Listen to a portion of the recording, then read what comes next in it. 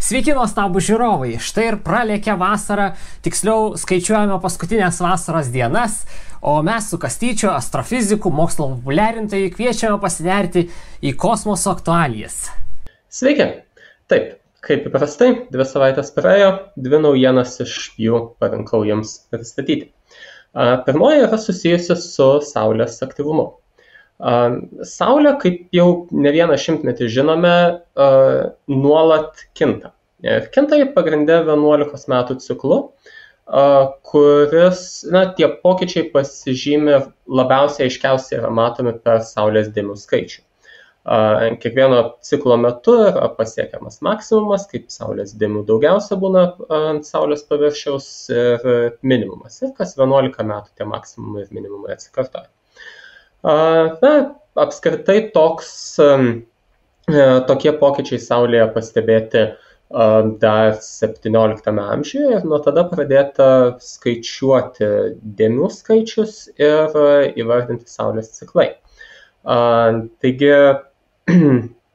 1755 metais buvo pradėtas toks rimtas ir nuoseklus tų dėmių skaičiavimas ir tada laikoma, kad prasideda pirmasis Saulės ciklas.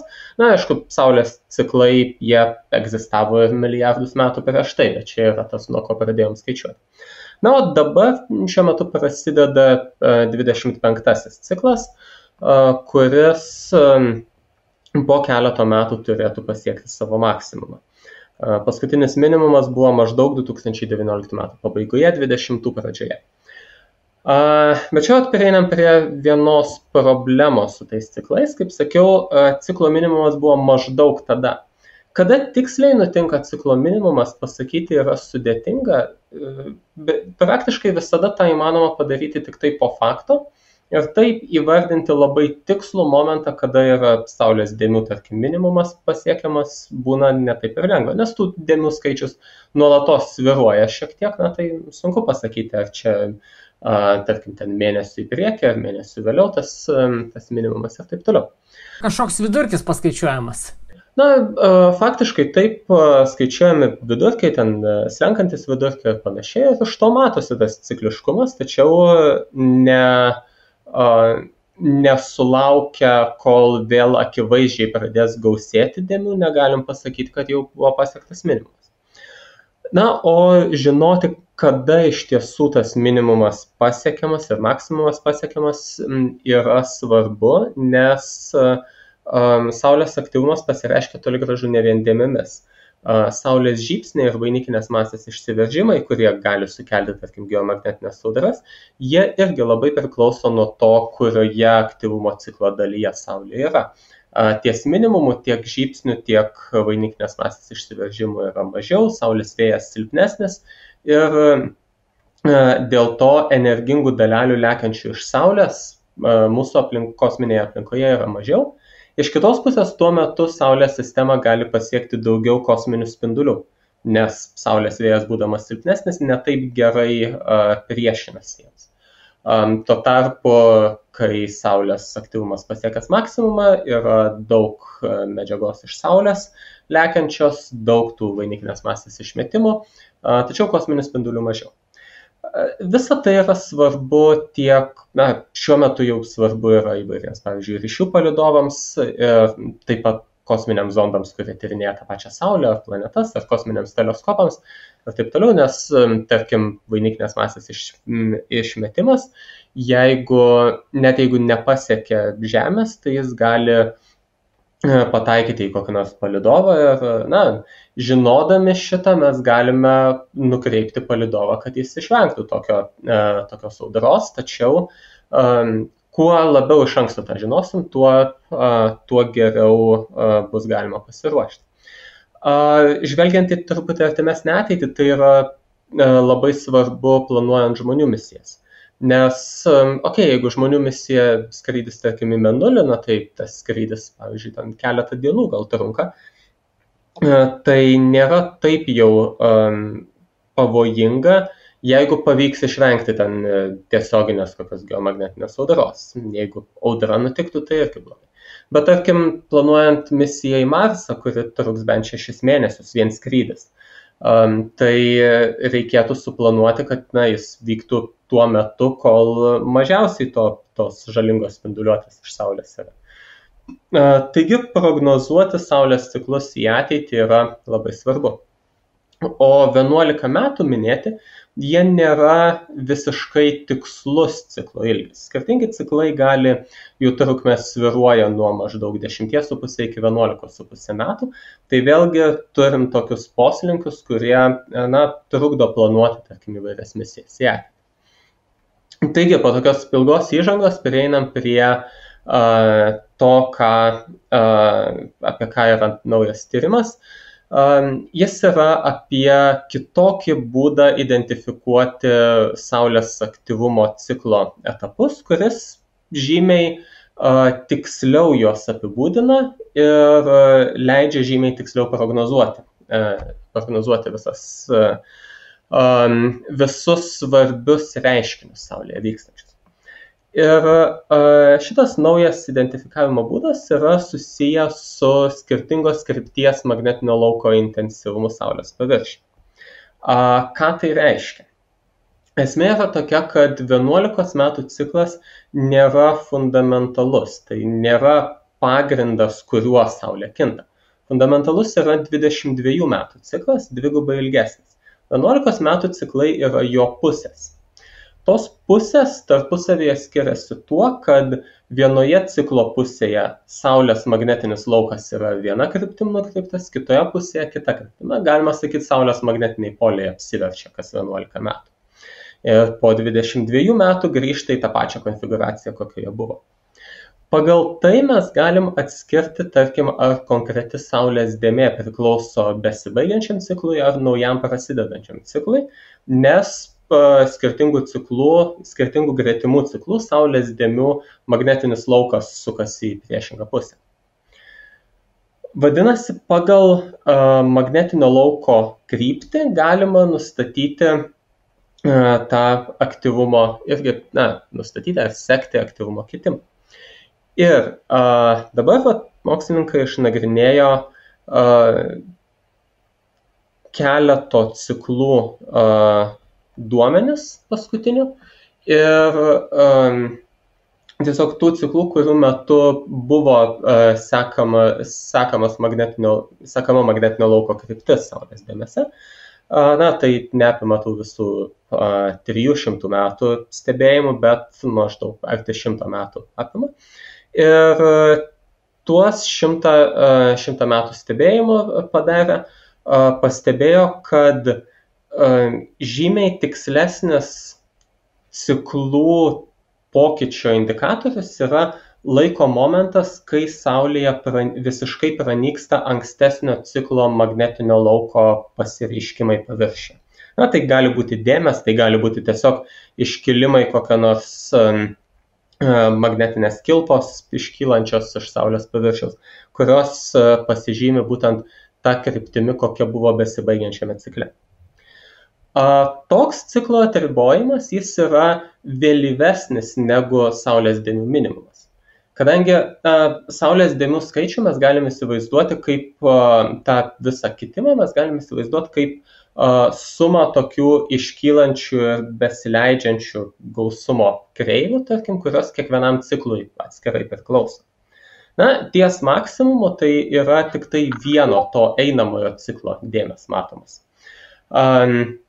Bet ties minimumu vieno ciklo dėmės nyksta, bet kito ciklo dėmės jau prasideda, atsiradinėja. Šiek tiek vėliau po minimumo besibaigiantis ciklas visiškai pranyksta, o naujasis ciklas tada jau tampa vieninteliu, kuris sukuria dėmes. Taigi, tuo momentu, kai besibaigiančio ciklo magnetinis laukas visiškai išnyksta, magnetinis srautas visiškai išnyksta Saulės paviršiuje, tada galim sakyti, kad ankstesnis ciklas tikrai pasibaigė ir nuo čia skaičiuojam naujo ciklo vyksmą. Ir tokiu atveju gaunam žymiai tikslesnės prognozės. Nors kiekvienas ciklas, vis tiek, kaip minėjau, jis nėra identiškai vienodo ilgio, Tai yra nuo tenai gal 10 iki 12 metų gali trukti. Tačiau jeigu ciklo ilgį sunormuotume, kad tai būtų nuo 0 iki 1, tai tada galima cikle išskirti 5 etapus, tai yra tiesiog į 5 dalis sudalinti kiekvieno ciklo trukmę, kurios žymi esminius pasikeitimus Saulėje. Ir kas yra svarbu, kiekviena iš tų dalių trunka 5 ciklo, tai apie 2 ar 2 su trupučiu metų.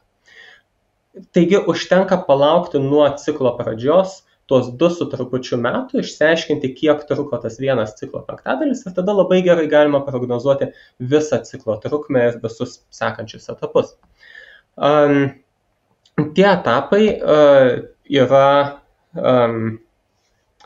yra tokie, kad tas pirmasis 5 ypač yra svarbus tuo, kad tuo metu praėjus vienam 5 laiko įvyksta tam tikras magnetinio lauko apsivertimas, kuris irgi yra gerai ir lengvai išmatuojamas momentas Saulėje. Ir netrukus po jo nutinka ir Saulės dėmių maksimumas, skaičiaus maksimumas. Tas laikas nėra tiek tvirtai pririštas prie šitų 5, bet 5 būtent momentą išmatuoti galima. Kitas svarbus momentas yra, kad beveik visi, tai yra daugiau nei 90% stiprių Saulės žybsnių įvyksta tarp tos naujoviškos ciklo pradžios ir 3/5 laiko iki sekančio ciklo pradžios. O per likusius 2/5, kurie apima Saulės dėmių minimumą, tokių žybsnių nebūna.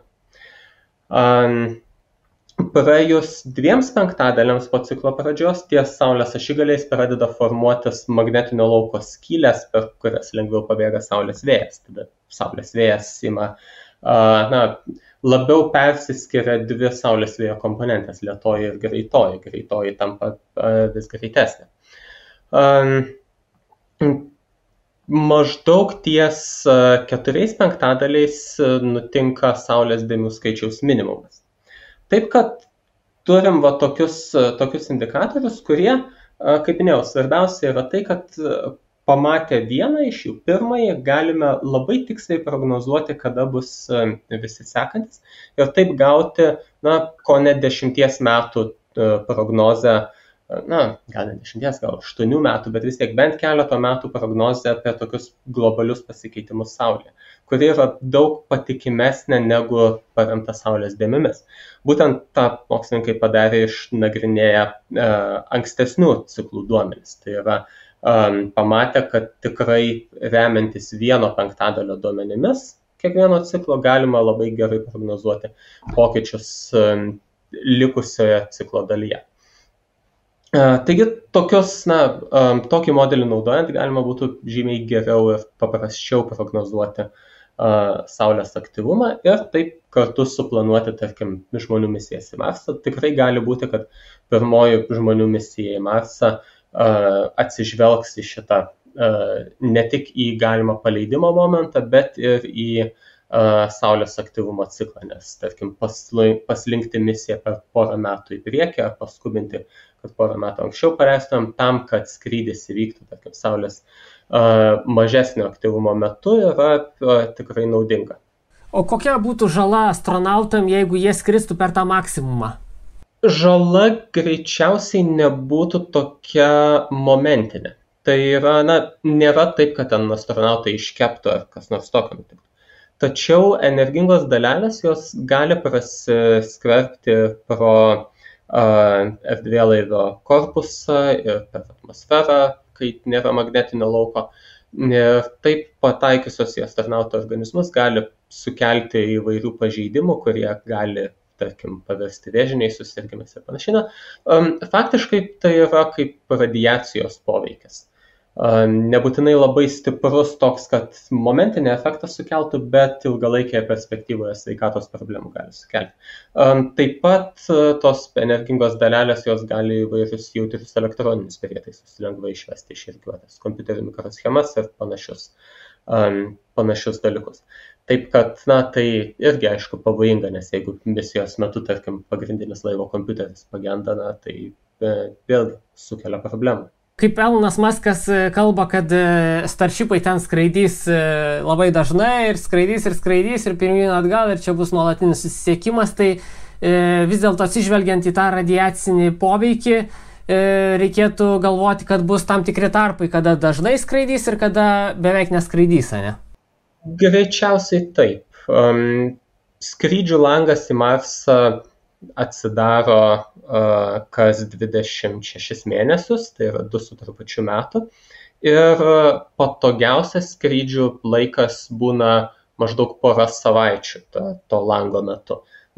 Galima būtų skrydžius ir truputį anksčiau, truputį vėliau daryti. Tai apskritai, aišku, bet kuriuo metu įmanoma būtų iš principo skraidinti raketą į Marsą, tiesiog kitu metu žymiai daugiau kuro reikėtų sunaudoti negu tų langų metu, čia tiesiog dėl orbitinio išsidėstymo Žemės ir Marso. Taigi, greičiausiai bus tokia situacija, kad kai kurių tų langų metu bus daugiau skrydžių, kitų langų metu bus mažiau skrydžių, nebent bus išrasti būdai, kaip pačius erdvėlaivius labai gerai apsaugoti nuo visokių Saulės audrų, Saulės vėjo bendro poveikio ir taip toliau.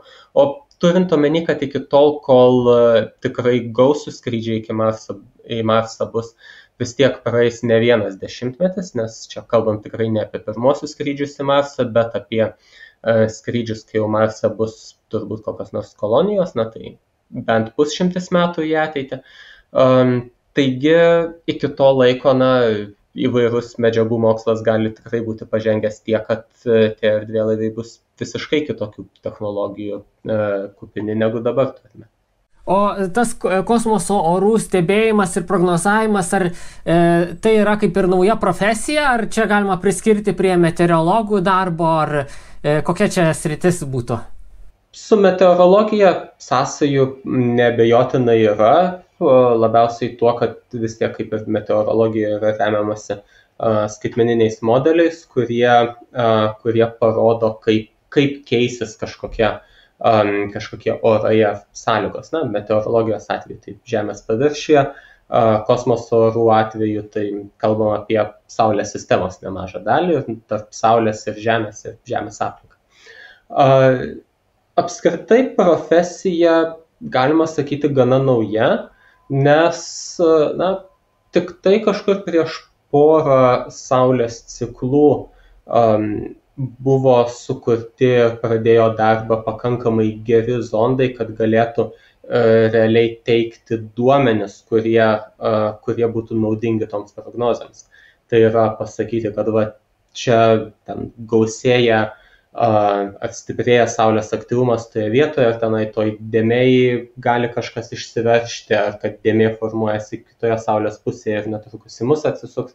Ir panašius dalykus, kuriuos jau galima panaudoti prognozavimui. Ir taip pat ir teorinis supratimas apie tai, kas vyksta Saulėje, irgi tobulėja po truputį ir tada atsirado modeliai, kurie gali būti naudojami tam. O ar kaip manai, ar Lietuvoje bus tokių specialistų, kurie tokį darbą dirbtų ir Lietuvoje kažkokius tokius tyrimus darytų, būtent Lietuvos poreikiam, ar dar sunku tą įsivaizduoti? Priešingai negu su meteorologija, kosmoso orai yra vis tiek daug globalesnis dalykas. Žinoma, yra skirtumų, tarkim, tarp šiaurės pusrutulio ir pietų pusrutulio, ar tarp Europos ir Amerikos, tiesiog dėl to, kad magnetinis Žemės ašigalis yra šiaurinėje Kanadoje. Tai šiek tiek magnetinės koordinatės, galima sakyti, truputį nesutampa su geografinėmis. Tačiau skirtumo tarp kosmoso orų virš Lietuvos ir virš kokios Didžiosios Britanijos yra tiek nedaug, kad nėra prasmės kažkokio vietinio ar nacionalinio kosmoso orų prognozavimo daryti. Be to, vėlgi, kosmoso orai yra daug svarbesni orbitoje ir toliau kosmose vykstantiems dalykams, o ne ant Žemės vykstantiems. Ant Žemės vykstantiems dalykams, svarbu, šiaurės pašvaistės svarbu įdomu pamatyti, nuo Žemės galim pamatyti. Bet dažniausiai tas geomagnetinės audros, jos, jeigu įvyksta ir jeigu yra kažkoks reikšmingas perspėjimas, tai vis tiek jis būna, jis paskelbiamas būna, jeigu ne Žemės mastu, tai bent jau žemyno mastu. Taip, kad vėlgi regioninio kažkokio prognozavimo nematau prasmės daryti, nes skirtumų tiesiog nėra didelių.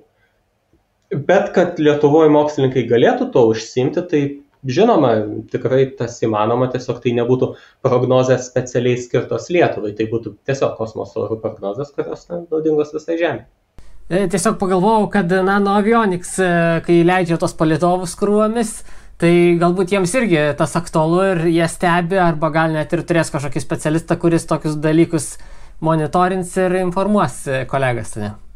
Taip, bet kaip sakiau, tai yra dalykai vykstantis orbitoje ir tokios prognozės, jos egzistuoja ir jas įvairūs tarptautiniai, tarkim, ar NASOS, ar Europos kosmoso agentūros prognozių centrai daro.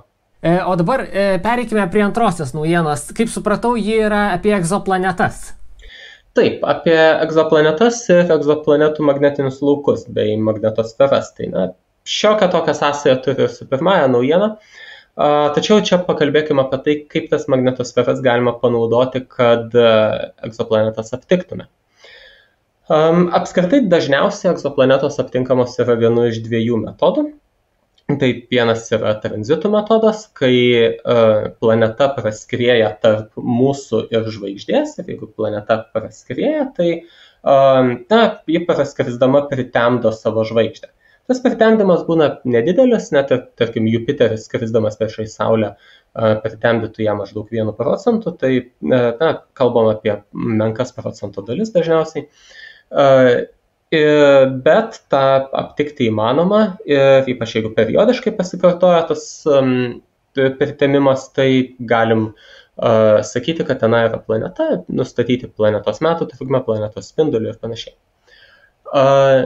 Kitas metodas yra radialinių greičių metodas. Jis remiasi tuo, kad planetos gravitacija tempia žvaigždę ir jeigu planeta sukasi aplink žvaigždę, tai žvaigždė irgi sukasi aplink bendrą masės centrą su planeta.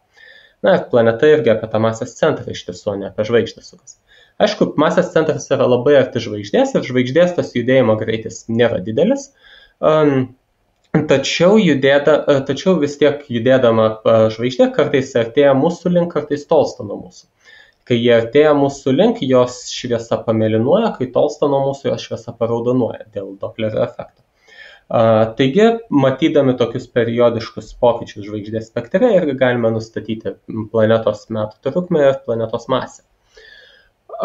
Bet abu šitie metodai remiasi regimųjų arba gal infraraudonųjų spindulių stebėjimais, kadangi būtent tokiame diapazone ir žvaigždę matyti lengviau ir tas planetos poveikis aiškus yra ir spektrolinijų daug, kurios leidžia išmatuoti tą žvaigždės judėjimo greitį ir taip toliau. Bet iš principo turėtų būti įmanoma pamatyti planetos poveikį kažkokį ir radio bangų ruože. Jeigu planeta turi magnetosferą.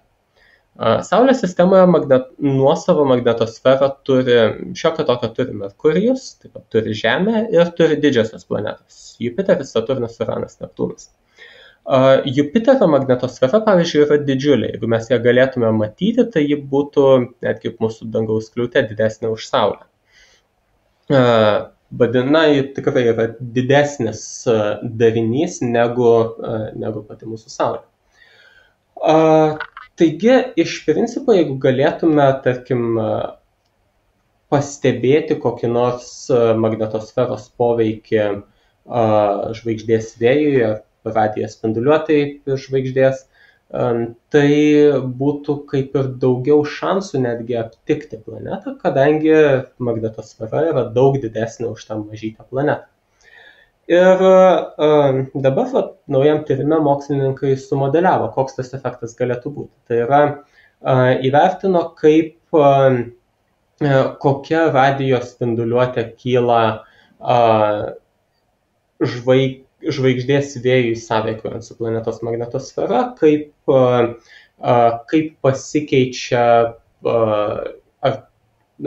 kiek tai pakeičia žvaigždės radijo spinduliavimą, tiek tais atvejais, kai planeta yra išsidėsčiusi kažkur šalia žvaigždės iš mūsų požiūrio taško, tiek tuo metu, kai vyksta tranzitas. Konkrečiai jie pasirinko šitam modeliavimui vieną sistemą HD 189733, kuri turi planetą panašią į Jupiterį, tačiau daug arčiau žvaigždės, skriejančią, apsukančią vieną ratą vos per 2 paras. Tokiu atveju, jeigu ta planeta turi magnetosferą, tai ta magnetosfera praktiškai išsidėstytų vos ne nuo planetos iki pat žvaigždės ir tikrai turėtų turėti stiprų poveikį. Rezultatai suteikia tiek gerų, tiek nelabai gerų žinių. Geros žinios tokios, kad signalas tikrai turėtų būti atskiriamas nuo žvaigždės vėjo. Ta prasme, magnetosferos kuriama radijo spinduliuotė ar pakeičiama žvaigždės radijo spinduliuotė tikrai turėtų skirtis nuo to, kaip pati žvaigždė be planetos spinduliuoja kokias radijo bangas, ir taip pat turėtų keistis signalas priklausomai nuo to, ar planeta yra šalia žvaigždės, ar už žvaigždės, ar prieš žvaigždę, žiūrint iš mūsų. Tai tas yra kaip ir gerai. Blogos naujienos tokios, kad visais šitais atvejais signalas yra toks silpnas, kad šiandieniniai radijo teleskopai jo užfiksuoti nepajėgtų. Tai kaip ir paaiškino, kodėl iki šiol radijo bangų stebėjimai neaptiko jokių egzoplanetų. Bet iš kitos pusės, artimiausių metų pradėsiantis veikti nauji, daug jautresni radijo teleskopai, pavyzdžiui, Australijoje ir Pietų Afrikoje statomas kvadratinio kilometro masyvas, Square Kilometer Array, jie turėtų būti pakankamai jautrus, kad užfiksuotų tokias magnetosferas.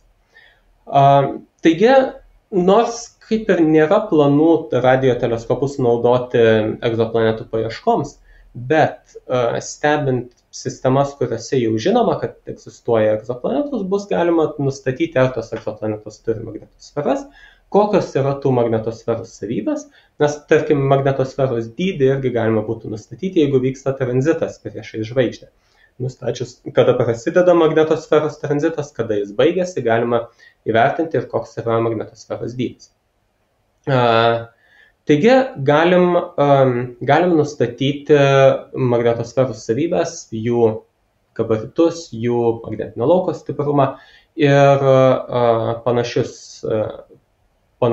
reiškinius ar panašias savybės, kurios kartu gal padėtų atsakyti ir klausimą, ar ten gali egzistuoti gyvybė. Nes jeigu magnetosfera yra pakankamai stipri, polinėje planetoje, taip ji gali apsaugoti planetą nuo žvaigždės vėjo poveikio, panašiai kaip nutinka ir Žemėje. O kokio jautrumo reikėtų tų teleskopų, radio teleskopų, kad jie užfiksuotų, pavyzdžiui, ne Jupiterio dydžio, o būtent jau tokių mažesnių kaip Žemė, pavyzdžiui, nes Žemė yra gerokai mažesnė už Jupiterį? Taip, Žemė gerokai mažesnė, bet deja nepasakysiu, kokio jautrumo būtent reikėtų ir kiek jautresnių negu dabartiniai, bet vis tiek yra šansų, kad su kokiu nors tam to kvadratinio kilometro masyvu bus galima juos stebėti. Taip pat galbūt kada nors jau daug tolimesnėje, bent kokio pusšimčio metų ateityje, galbūt sulauksime ir tokio dalyko kaip radio teleskopas Mėnulyje, kas būtų tikrai labai įdomu ir labai naudinga, jeigu teleskopą pavyktų pastatyti tolimojoje Mėnulio pusėje, tai yra visiškai apsaugant jį nuo Žemėje sklindančių radio signalų, nes toks teleskopas galėtų daug detaliau stebėti ir daug platesnį radio bangų diapazoną, kurio antžeminiai teleskopai negali stebėti dėl to, kad tiesiog daugybė žmonijos naudojamų radio bangų sklinda atmosferoje. Tuos radioteleskopus reikia nugabenti kuo toliau nuo Žemės ir netgi kaip už Mėnulio toj nematomai pusėje, kad užblokuoti visą Žemės triukšmą. Taip, tai būtų labai naudinga, nes radio bangos, būdamos ilgos, jos yra skvarbios. Vadinasi, jos gali sklisti tikrai plačiai ir, tarkim, Žemėje, tas pats kvadratinio kilometro masyvas, jis statomas yra tiek Australijoje mažai gyvenamose plotose, tiek Pietų Afrikos Respublikoje irgi mažai gyvenamose plotose, kur nėra bent jau arti jokių žmogiškų radio šaltinių ir taip pat virš galvų neskraido dažnai lėktuvai ir panašiai, kad būtų kuo mažiau tokios taršos. Tai kažkiek padeda, bet žinoma ne 100%. O kokio dydžio turi būti tas teleskopas, ar jų masyvas, ar čia į Mėnulį reikės skraidinti daugybę raketų, kad sukurti ten kažkokį parką, ar čia tiesiog pastatai vieną namelį kažkokį su antenėlį ir super? Apie radioteleskopą Mėnulyje tai kalbama yra apie tai, kad išsirinkti kokį nors kraterį ir to kraterio dugną iškloti radio bangas atspindinčią medžiagą ir tada tik tai viršuje reikėtų sumontuoti anteną. Panašiai kaip, tarkim, Arecibo teleskopas buvo, tiesiog dauboje pastatytas toksai betoninis dubuo ir tas betoninis dubuo fokusuoja radio bangas į anteną. Ir tik tai ta antena kažkiek juda ir taip galima keisti, iš kurios pusės atsklindančius spindulius sufokusuoja. Bet pats dubuo nejuda. Tai Mėnulyje būtų kas nors panašaus. Tai ta antena ji neturi būti tokia jau milžiniška. Svarbu tą dubenį, tą pagrindinį radio veidrodį padaryti pakankamai didelį ir lygų, o tada antena, automobilio dydžio gal ar kas nors tokio. Tai toks darinys, kuris, manau, į vieną raketos skrydį tilptų. O kaip padaryti tą veidrodį, tai greičiausiai tam reikės kokiu nors vietinio resursų panaudojimo būdų. Kaip manai, kada toks dalykas galėtų jau būti pirmieji radioteleskopai Mėnulyje? Ar mes sulauksim tokio įvykio? Iš principo, kokiu nors fizikinių trukdžių tam kaip ir nėra. Net ir technologinių trukdžių turbūt nelabai, tai svarbu tik tai iš esmės ekonominiai klausimai, tai yra kiek visą tai kainuotų ir manoma būtų gauti finansavimą. Kaina vis tiek kalbame apie milijardus dolerių bent kol kas. Taip pat, žinoma, reikėtų kažkokio aptarnaujančio personalo, taip kad turėtų atsirasti nebūtinai prie pat teleskopo, bet kur nors Mėnulyje nuolat gyvenama tyrimų stotis arba orbitoje aplink Mėnulį kokia nors nuolat gyvenama tyrimų bazė, iš kurios būtų galima nuvykti į Mėnulį, ar bent jau valdyti ten šalia to teleskopo esančius robotus, kurie galėtų kokį nors aptarnavimą atlikti. Taip, manau, kad 20 metų gal truputį optimistiška, bet 30 metų, manau, visiškai realistiška laiko skalė, kad kažkas tokio galėtų būti pastatyta. Ir tada mes jau gautume žymiai didesnės raiškos tą informaciją negu Žemės, čia kai tie triukšmai aplinkui yra, ne? Taip, ir aukštesnės raiškos, ir geresnio jautrumo, ir platesnio bangų dažnių ruožo, kadangi šiuo metu Žemėje kai kurių bangų ruožų tiesiog neįmanoma atlikti radioastronomijos praktiškai visiškai, dėl to, kad, tarkim, mūsų klausomo radio bangoms yra naudojama, tarkim, FM ruožas, jis yra užimtas tų žmogiškų radio signalų ir astronomijoje jau nepadarysiu. Tuo tarpu tolimoje Mėnulio pusėje tai visiškai galima būtų tą daryti. Kągi, ačiū tau, Kastyti. Manau, lauksim šito įvykio, kai bus jau astronautai nukirps juostelę kokią nors, atidarimas bus iškilmingas. Ir susitiksim už 2 savaičių. Ačiū žiūrovai, kad žiūrite, palaikykite, susimatysim rugsėjo mėnesį. Iki.